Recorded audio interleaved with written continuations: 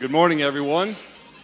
Welcome you back to our first Sunday of Camp Sychar and to Bible study. I want to just very briefly introduce our speaker. I'm so thankful for Dr. John Juman. John has come to us from Hollow Rock. He was fresh out of Hollow Rock yesterday and came last night, and I'm so excited that he is here. And he'll be taking us through the rest of our Bible study this year. I'm assuming since I taught on 2nd John, that 1st John will now teach on Matthew. But that's not the case.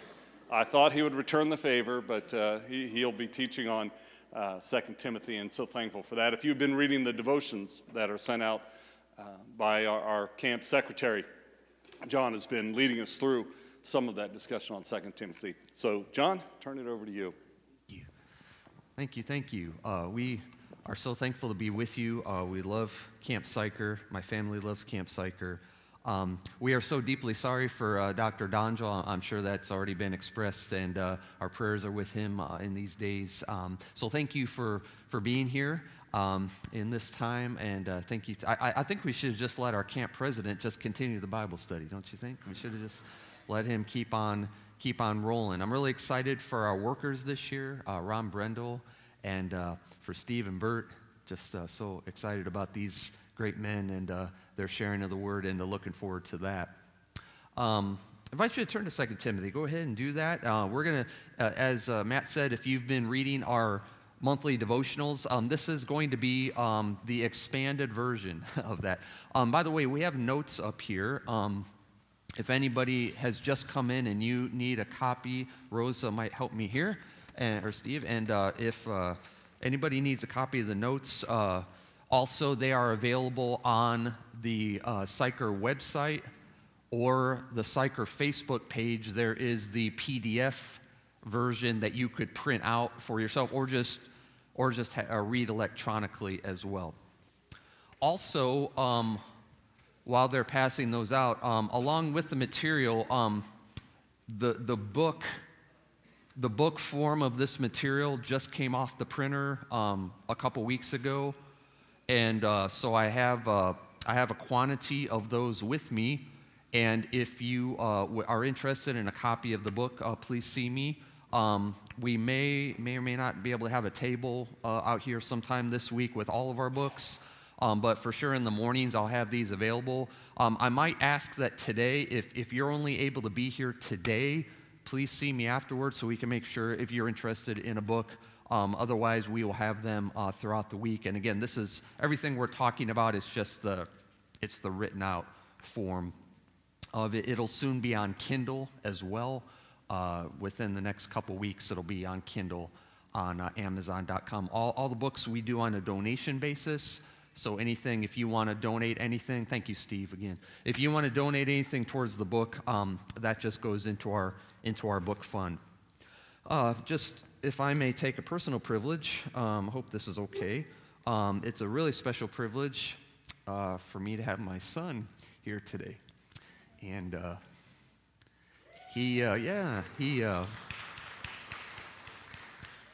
he traveled with me for 7 years, and so I'll share more about that later in the week, but so it's wonderful to have him here with me. Trina will be here on Wednesday. She had to fly home to work. Can you imagine that? And but she'll fly back up on Wednesday, and then hopefully, as if plans are follow through, Kylie and Michael and baby Charlotte will be here next weekend. And so we're really looking forward to that. Did I mention I'm a grandfather? No, did I mention that? So it's wonderful. So I invite you to 2 Timothy. So if you've been reading devotionals, you may be familiar with this letter. This is Paul's final words. This letter is really different than the first letter. Paul obviously wrote 2 letters to Timothy, and the first letter is very much a guide to pastoring. There's a lot of theology. There's a lot of guidelines for just what to do as a pastor, things like that, how to address different issues in the church. This letter, second letter, completely different. completely different. It is very different in nature. It is not a doctrinal letter. Like probably 2 Timothy is unique among all Paul's 13 letters that he wrote. There's probably none other like it. Well, maybe Philemon a little bit, in that it's very personal. It's just strictly like father to son. It's kind of like the way I think of it is last words. You may be aware that this is the last words we have from Paul on this earth. We don't know if possibly he wrote other letters, but this is the last one of his writings that was included in the canon of Scripture considered to be inspired by God. So this, as far as we know, and nobody can say differently, really, this is the last words we have from him. So if you think about last words, it would be, this is the way I think about that. If I knew that I only had a short time left, if I knew that I got a bad diagnosis, let's say, and I knew that I only had a short time left on this earth, who would I want to talk to, and what would I want to say with my last words? And if you can feel that with me this morning, that's the tone and atmosphere of this letter. It's very heart stuff. Very, very heart stuff. I compare it to a father taking his son by the shoulders, looking him in the eye, and saying, I want you to hear this from my heart. Now, they were about 1,000 miles apart at this point geographically. Paul's in Rome and Timothy's in Ephesus. But spiritually, heartfelt, it's father taking him by the shoulders, looking him straight in the eye and saying, I want you to hear my heart for you before I go to heaven. So he's really discipling him even through the letter. So when we get to, and there's some themes we'll explore, when we get to chapter 3 and where we're looking at in this week, in these morning studies, and by the way, we will be here now for the rest, now through next Sunday, we'll be here every morning in this same study in these two chapters at 9:30, with the exception of Tuesday, which is Missionary Day, and I urge you to come on Tuesday morning at this time, because we will hear one of the finest missionary speakers that we have in the Holiness Movement. Brandon Kuba will be here speaking in this spot on Tuesday morning at this time, so I urge you to come for that. But when you get into chapter 3 and 4 now, part of the discipling as Paul's getting ready to go to heaven is a warning. He's warning him. And you can see the launch of the warning in verse 3. Chapter 3, verse 1, I apologize. Chapter 3, verse 1. He says this, but know this, that in the last days, perilous times will come. So, son, okay, remember, last words, want to warn you about some dangers that are going to threaten your life and the church. Because Timothy's a pastor. The whole tone, the whole theme of this letter is we call the book Torch Bearers.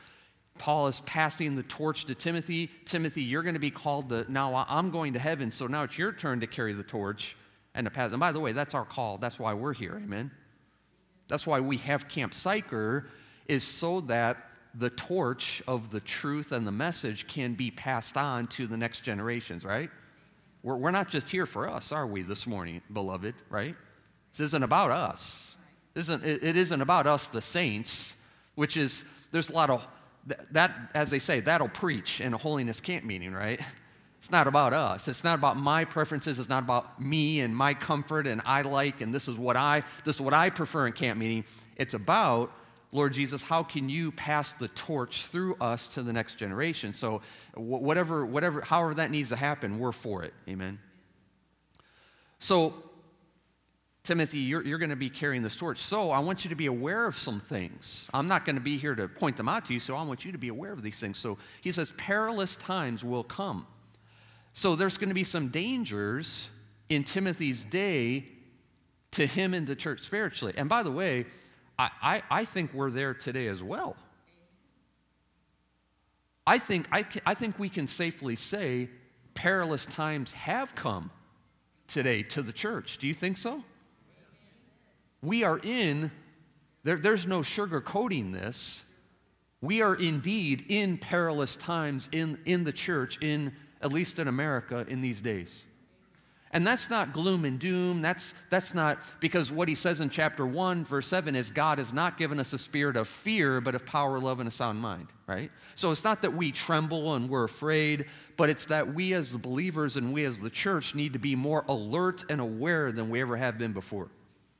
So that's what he's doing, right? This alert, this awareness, this watch out, this be on guard kind of a thing. Hey, wake up kind of a thing. So what he does in verses 2 to 5 is he starts to give him more details about the warning. Now, I don't know if I don't know if anybody had a mother that gave you a lot of details when they cautioned you about something. Did anybody have a mom that when I was growing up, and Carrie knows this is a grandma, so when I would be going out or I was going to do something, my mom would give me a checklist of things to do and not do. Did anybody have a checklist? Make sure you this, and make sure you don't this, right? And I pretty much, if you want to know what they are, I can tell you afterwards because I still have it memorized, all right?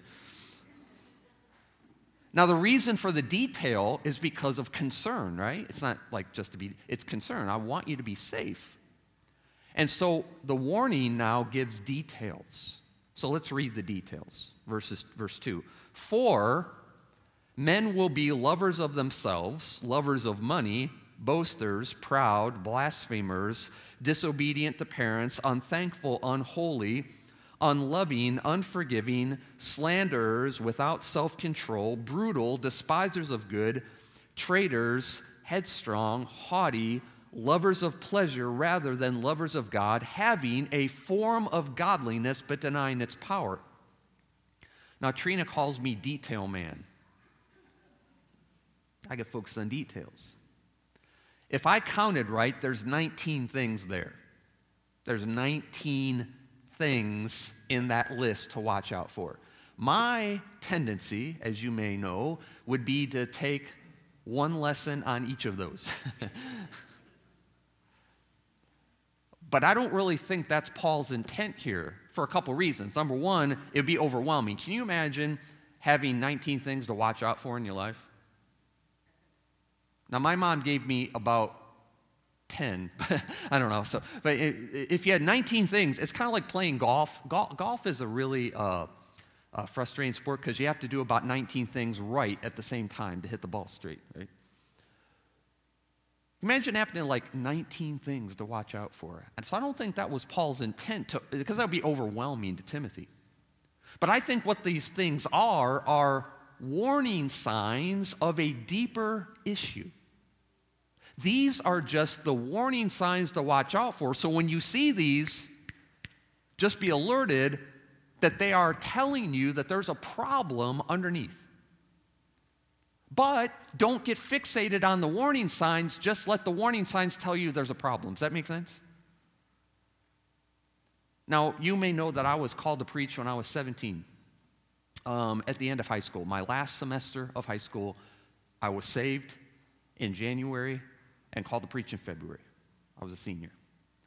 I have often told the Lord, I wish I would have listened sooner or known sooner, because if I would have known, I would have taken auto shop in high school instead of advanced biology. I won't say it will never happen, but I have yet to find a use for frog dissection in ministry. But I wish I could fix a car. I wish that I had some mechanical skills, which it kind of skipped a generation. My dad's very mechanical, Carrie's very mechanical. It missed a generation.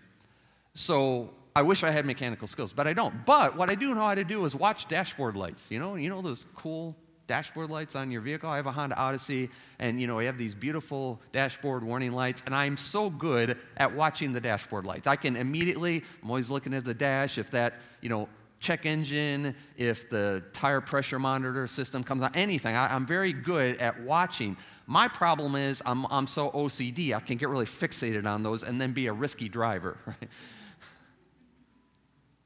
Because the purpose of the dashboard lights on my vehicle is not to stare at the dashboard lights. The purpose of the dashboard lights is to tell me, ding, ding, ding, there's a problem. Right? So go to the mechanic and fix the problem instead of being obsessed with the symptoms and the lights. Does that make sense? See where I'm going with this? They're only there to tell you about an underlying problem. I mean, the easiest thing for me to do is to drive down to my mechanics called Pew's 5-Star Automotive. I can drive down to Pew's 5-Star Automotive and say, "Guy, they do this thing, they plug it, see how little I know. They can plug this thing in and then they can make the lights go off." And I'm saying, that's great, no more lights. But don't be fixated on lights, be fixated on the problem underneath. You see where I am? Now, you understand that's what our world is doing in these days. Our world right now in our culture is fixated on the dashboard lights. Our world right now in our culture is fixated on the surface issues. Okay, and by the way, we have a lot of those in our culture. We have a few surface issues. We have a few issues in our society, in humanity. Amen? Don't we have some? We have a whole bunch of them. We have problems. We have issues and relationship issues and problems getting along, and we have various issues in our society. But here's what's happening right now. Our world, and you see this in politics, you see it in social forums, all the time, we are very much into, we've got to do this about this issue, right? You with me? We've got to fix this issue. That's the equivalent of just fixing the dashboard light. What our world is ignoring, chooses to ignore, or is ignorant of is those lights, those issues in our society are merely telling us there's a deeper problem. Amen? Y'all with me on this? So what's the deeper problem? I believe, and many commentators believe, that the first item in the list in verse 2 is the core issue. That's the core of the rest of them. What's he say in verse 2? What's the very first one? For men will be what? Lovers of themselves. What's another term for that? Self-centeredness. Self-centeredness. Self-centeredness is the problem of humanity, is it not? Ever since the fall, we've had a problem. And it's not the surface issues. It's not, the problem isn't that, we've got a conflict in our marriage, or we got a conflict between two people, or we can't get along in the church, or whatever. And if that's not the problem. The problem is that plagues humanity ever since the fall is the sin nature, which the whole character of the sin nature is self-centeredness. Amen? This is what Martin Luther and John Wesley both said. I can't pronounce the Latin term very correctly, but sin is man turned in upon himself. It's the me, me, me mentality, right? And we all have it. We were all born with it, right? Everybody here, do you remember in the delivery room? Remember when you were born in the delivery room? You had it too. I cried bitter tears in the delivery room. Why? Because I was so sorrowful for what I just did to my mom. I felt her pain, and I just couldn't help but cry. No. Why did I cry? For me, right? And why did I cry every day after that? For me. I'm uncomfortable. I'm cold. I'm wet. I'm hungry. I want to be held. Me. And then the older you get, it just becomes bigger, right? Me, me, me. And so in a world that has all these issues on the surface, they're all just stemming from that one core problem, right? We don't have a bunch of problems in our culture. We only have one, amen? And our world's ignoring that. We get fixated on the issues, but sometimes in the church too, right? Sometimes in the church. Sometimes in the church, we're getting our eye off the ball, and sometimes in the church, we're getting distracted from that truth that there's only one problem. I don't know if any old-timers remember the cartoon Pogo. I don't know, there's this little cartoon guy named Pogo, and Pogo comes in, and one day he says, "We have found the enemy," and it is us. And sometimes in the church, we're getting swept into the mentality of what the world says instead of what the Scripture says. That the problem is self-centeredness. It's us. We are the problem. Self-centered. Sin, nature, self-centeredness at the root. Now, there's two approaches to this, and I think what Paul does in kind of the rest of those verses into verse 5 is he's painting a picture for Timothy just so Timothy can be aware, okay, be aware. Perilous times will come, be aware, watch out for this, okay? Self-centeredness. He's painting a picture of this is the approach the world takes to that problem versus the approach that the kingdom takes to this problem. Vastly different, right? Vastly different. The world's approach to the problem versus Jesus' approach to the problem. So what's the world's approach? I think verse 5 kind of states that. He says this in verse 5, and it's the verse 5, the last item in the list, some commentators believe summarizes the approach. The first item summarizes the problem. The last item summarizes the world's approach. And he says this, having a form of godliness, but denying its power. There's two parts there. Having a form of godliness, but denying its power. So having a form of godliness, now let's do a little Greek study here. I think in your notes, if you have that, whether you printed it or have the printed copy, let's do a little Greek study here. The root word from which this word form comes, let's look at this phrase by phrase here. Form of godliness, first of all. Form of godliness. The Greek word for form, as you probably heard it before, is morphe. Anybody ever heard of that before? Like morph? Like in English, we talk about morphine, or like metamorphosis means to change forms, the form or the shape of something. So if you put that in a verb form, that's a noun. If you put it in a verb form, you have morphao, which means to form or give shape. Everybody getting excited? Yeah, you guys like this? Hanky's waving, okay. And then if you turn that verb back into a noun, what you have is morphosis. That's the word we have here in 2 Timothy 3:5. Having a form, having a morphosis of godliness. And the word morphosis describes the act of forming or shaping something, the process of making something. So the word that came to my mind was the idea of a craft, crafting something, crafting, making, or forming something. So I think what Paul seems to be talking about here is what the world tries to do is the process of making, forming, crafting our godliness. Like as if godliness is something that we can put together. We can make things right. You hear this in popular songs, you hear it in culture. We can make it right. We can do it. We know, we've got the know-how. And we can just envision and we can put together a plan and a program and a process. And if you'll just leave it to us, do you hear the arrogance in that, by the way? If you just leave it to us and follow our plan, we'll make it right. We'll get all the dashboard lights turned off and it'll all look good. A form of godliness. Now, you know, if you're into creativity, there's a lot of forms of creativity. And by the way, that's not a bad thing, right? God gave us, we're made in God's image, so God made us in His image as creative beings. So there's a lot of creativity. Anybody into creativity in your life? Some people are woodworkers, or some people are interior decorators, or landscapers, or some people can draw, some people can write, some people can play music. This is all creative stuff.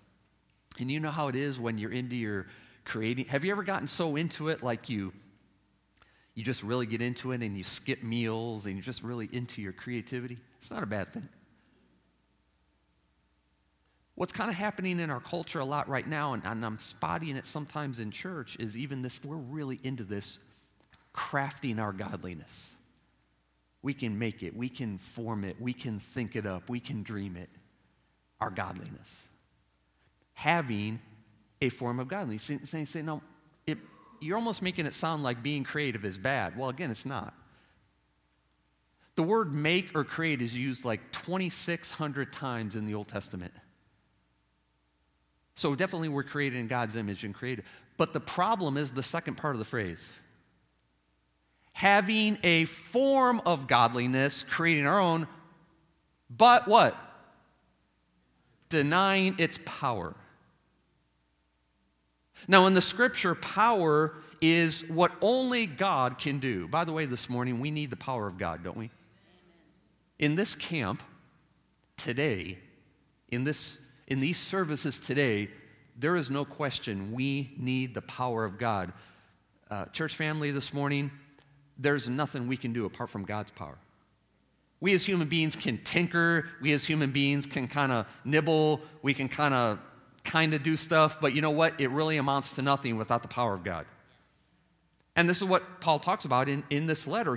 When he said back in chapter 1, verse 7, that God has not given us a spirit of fear, but of power, love, and a sound mind. In other words, power, when it says they denied its power, in other words, it's denying God. It's denying what only He can do. And the word deny there literally means to refuse or to decline, kind of like a no thank you God kind of a thing. So I don't know if you can hear the attitude in this. Listen, we know there's a problem. We know things aren't just right, but instead of looking to God and what He can do and having God move in us and God go to the roots and God change us and God do something, it's like, no thank you, God. No, we've got this. We got this, God. We got it. Just listen to our plan. We'll figure it out. If you follow our plan, our program, our ideas, our approach, our method, we can form this godliness. So instead of the real thing, we're opting for what we can do instead. Pursuing this godliness. And again, the world knows there's a problem. The world knows that the fact that we're even trying anything says that we know something's not right. But instead of fully depending on God, humble before God, we'll do it ourselves. Now that has always been the downfall of humanity, hasn't it? Ever since the beginning, if you want to turn back to Genesis with me, ever since the beginning, humanity, the downfall of humanity has been when we tried to make something apart from God. Instead of saying, "You're Lord, you know what's best. We're going to trust you. We're going to rely on you. We're going to surrender ourselves to you. We're going to follow what you say." It's like, no, thank you, God. We've got this. Watch what we can do. If you look back to Genesis 11, for example, you know this from Sunday school and from children's church. The Tower of Babel. And listen to what they actually said at the Tower of Babel. In Genesis 11 and verse 3.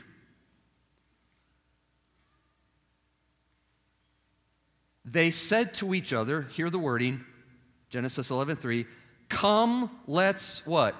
"Make bricks and bake them thoroughly."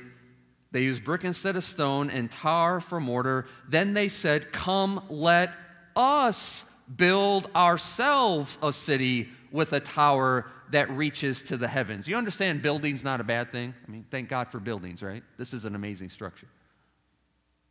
But to hear the wording there, "Come, let us," who's going to do the building? Us will build for ourselves.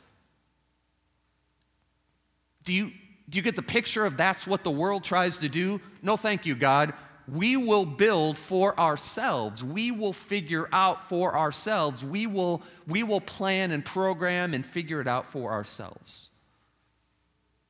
That's the problem. Now, the same kind of wording is in Exodus chapter 32, which you are probably well familiar with at the base of Mount Sinai. Moses has gone up on Mount Sinai to get the law from the Lord God, and there's this terrible thing that happens, this awful thing that happens in Exodus 32, terrible, awful thing. The awful thing that happens is God's taking too long. Amen. Don't you get mad at that? Is that frustrating? God is just taking too long. And it says when the people saw that Moses was so long coming down the mountain. You ever get frustrated with that? God's timing. God, why are you taking so long? So what's the people's response in Exodus 32, verse 1? They gathered around Aaron and said, "Come, make us gods." So God, you're taking too long. You're not doing what we need you to do. You're not figuring this out fast enough. So we're going to make it on our own. See what I'm saying this morning? Having a form of godliness but denying its power. And there was a problem trying to make something ourselves instead of going to the real source. It's the equivalent of just get down to the mechanic, get those dashboard lights turned off. Never mind that there's a deeper problem. Never mind that there's something you want to do in us that only you can do. We'll go get this just fixed and looking better, and which ends up that the world ends up being just very appearance driven, right? Is our world appearance driven?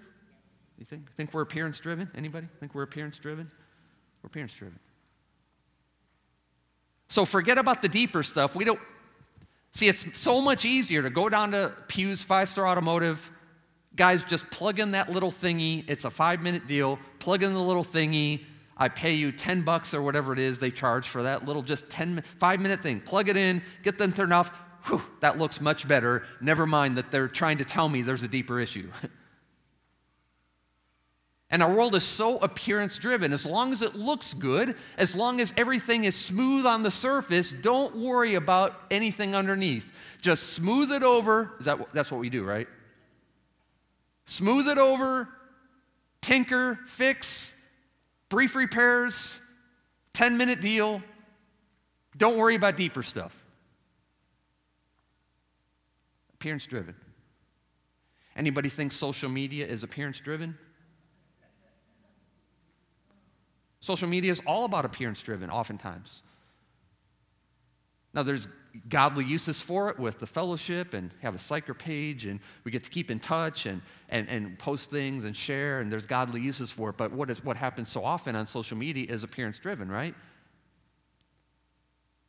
I put on there what I want people to see. I don't put on there the stuff that I don't want people to see. I put on there the stuff that, well, some people put on their stuff you don't want to see. But anyway, I put on there stuff that and by the way, thanks for showing me your meal on there too. But anyway, so I put on the stuff I want people to see, and I don't put my worst photos. I look at all my photos and I put on my best one, not my worst one. I put on my best one. I want it to, as parents, I want it to look.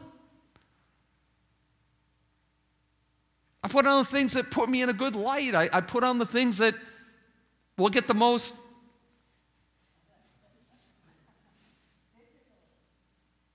Nice dashboard. Nice dashboard, John. Good looking dashboard.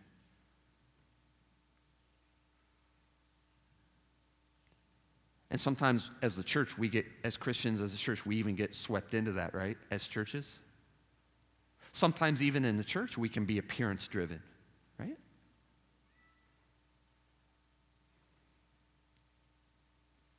Sometimes in the church, we can become dashboard watchers in the church. There's an old joke. I may be the only Nazarene here, but there's this old joke. I think Claude too, but there's this old joke. Claude probably knows this. In the Church of the Nazarene, we have this. We as Nazarenes like to count nickels and noses. I forgot Dale too. Nickels, offerings, noses, people. We're very into nickels. And how many did you have? How big is your church? We're very much into nickel appearances. Now, never mind that there's all kinds of stuff happening down under the surface, and there's all kinds of junk. And if it looks good on the surface, we're good, right? As long as things look nice, fix those dashboard lights, get those things lit, get everything looking good so we can keep on trucking down the road, and never mind that there's a catastrophic failure happening at the core or underneath. As long as we can keep everything trucking and looking good on the surface, we're good. Nice dashboard, church. And sometimes we can be very appearance-driven in church. And sometimes I can be very appearance-driven.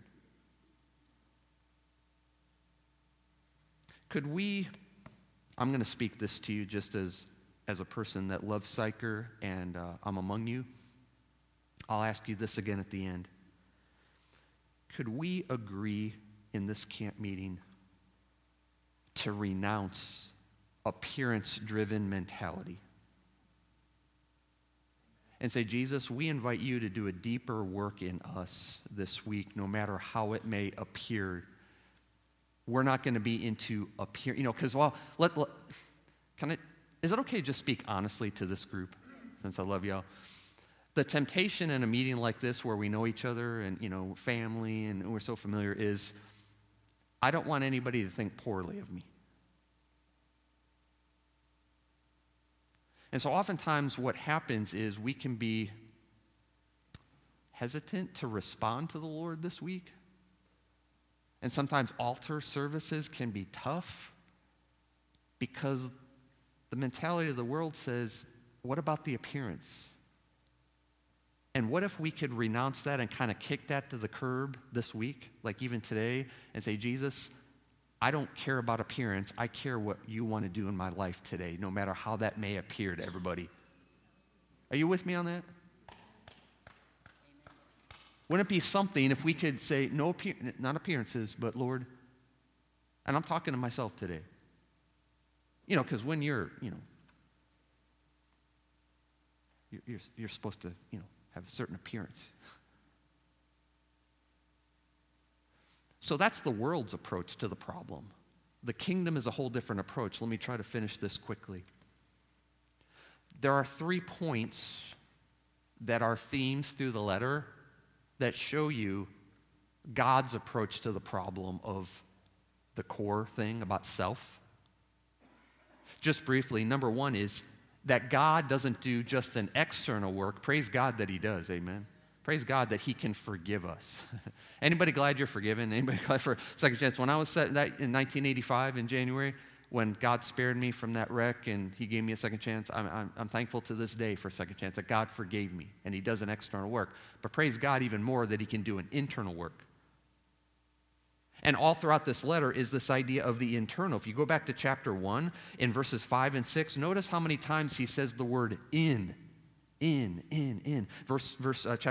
1, verse 5, I call to remembrance the genuine faith that is in you, which dwelt first in your grandmother Lois, and I think in the Greek it says in your mother Eunice, and I am persuaded is in you also. And then verse 6, therefore I remind you to stir up the gift of God which is in you. And then verse 14, he says the good thing which was committed to you, keep by the Holy Spirit who dwells in. God wants to not only do work out here, he wants to do work in here. Amen? The internal work. A sanctified work. That's why in chapter 1, verse 3 and 5, Paul talks about a pure conscience. And in verse 5, he says, Timothy, your family has a genuine faith. You know what that word genuine means? Basically, what you see is what you get. No double life, no, hey, you're this way over here, you're this way over here. Oh, you're with them, you're this way, you're with them, you're this way. No, there's not 2 lives. You're not an actor. You're a genuine, what you see, transparent is what you get. I want to have that in my life, amen? What I am here, I want to be at home. What I am here is what I want to be in my cabin. What I'm here is what I want to be in the hotel room when I'm by myself. When I'm here, what you see is what you get. Do you believe Jesus can do that in our lives? Can Jesus Christ really, by his sanctifying power, really make us the genuine article? Can God's people be the genuine thing? Consistent wherever we are? Now, I know we're still growing. I'll talk to you about that later. We're all still in process, amen? But increasingly, this genuine, what he says in chapter 2, verse 21, a vessel of honor, sanctified and useful for the master. Now, that'll preach in a holiness camp, right? That's the sanctifying power of God, that he can truly do a work in us that makes us the real deal inside and out. Now, how does he do that? The Word. Secondly, there's so much emphasis in this letter, and we'll go into that more later in the week, about the truth of the Word. The Word. You want that deeper work in my life? Do I really want to be the genuine article? Do I want to be this inside out? Do I want God to make it a genuine faith? Do I want God to really make me a vessel of honor, sanctified and useful for the master? That it's his word that does that in me. Jesus said in John 17, Father, sanctify them by your truth. Your word is truth. You want to be more sanctified? Be more into the word.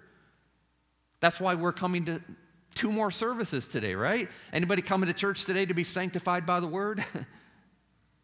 2 of us? Okay. You guys ready to be sanctified by the word today? Y'all ready? When Steve preaches, when Bert preaches tonight, we're coming that the word may sanctify us more today, right? We're not coming here. We're not bystanders. Come on now. We're not observers. We're not spectators. We are coming today to this tabernacle to be sanctified by the word. You say, well, I've already been entirely sanctified. Well, guess what? There's still a lot more of me that needs it, and I'm in process still. So I need more sanctification in my life. And it's the word that does that. But I'll almost finish with this. Close. I don't think I want to tell you this. Hebrews 4:12 says this, the word of God is living and powerful and sharper than any two-edged sword. It pierces even to the division of soul and spirit and joints and marrow. It is a discerner of the thoughts and intents of the heart. You know what the word does to us? It pierces deep into us and exposes us. I wasn't sure how I should say this, but somebody at Hollow Rock heard me talk about this, and they said, John Juneman preached that you should expose yourself. I'm like, hold on now. Hold on. That's not what I said. It's the word that exposes us, because what happens is the word shines the light on what's happening in me, right? The word exposes what's really happening deep down. It gets deep, that it penetrates to the point of what we need in our lives is not just a surface job today. We need a deep work in our hearts today, don't we? Jesus exposed what's really going on, exposed my heart, exposed my motives, exposed my thoughts, exposed my attitudes. Anybody willing to be exposed today by the Holy Spirit? Anybody want to give God permission to say, God, don't just go after the dashboard lights today, God. Get down in the mechanicals parts of my heart.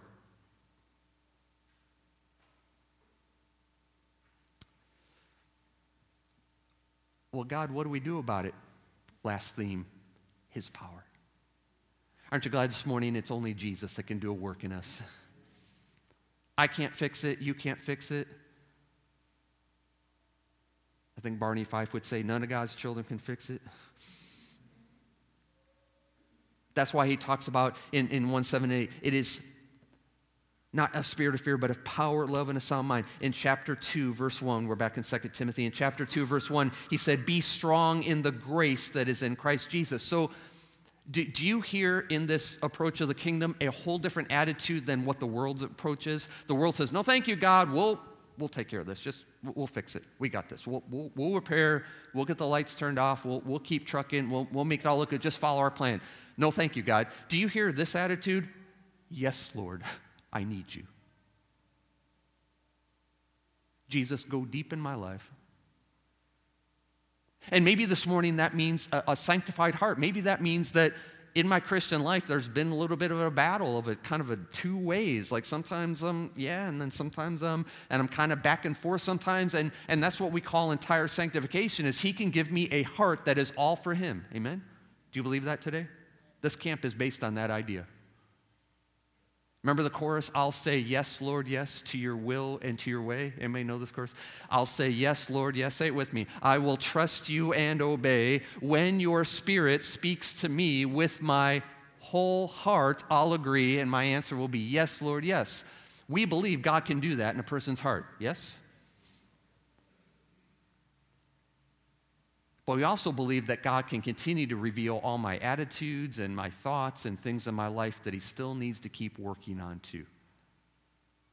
And it is a constant attitude that says, oh, Jesus, I need you so much. I am desperate and humble. I am willing for you to just shine light on the things in my life. Lord, please don't just tinker. Please don't just turn off the dashboard lights. Please don't just repair things on the surface. Please, God, go deep within me today and make things what they ought to be. Give me, God, please produce in me a genuine, sanctified life, a life that is a what you see more and more. What you see is what you get.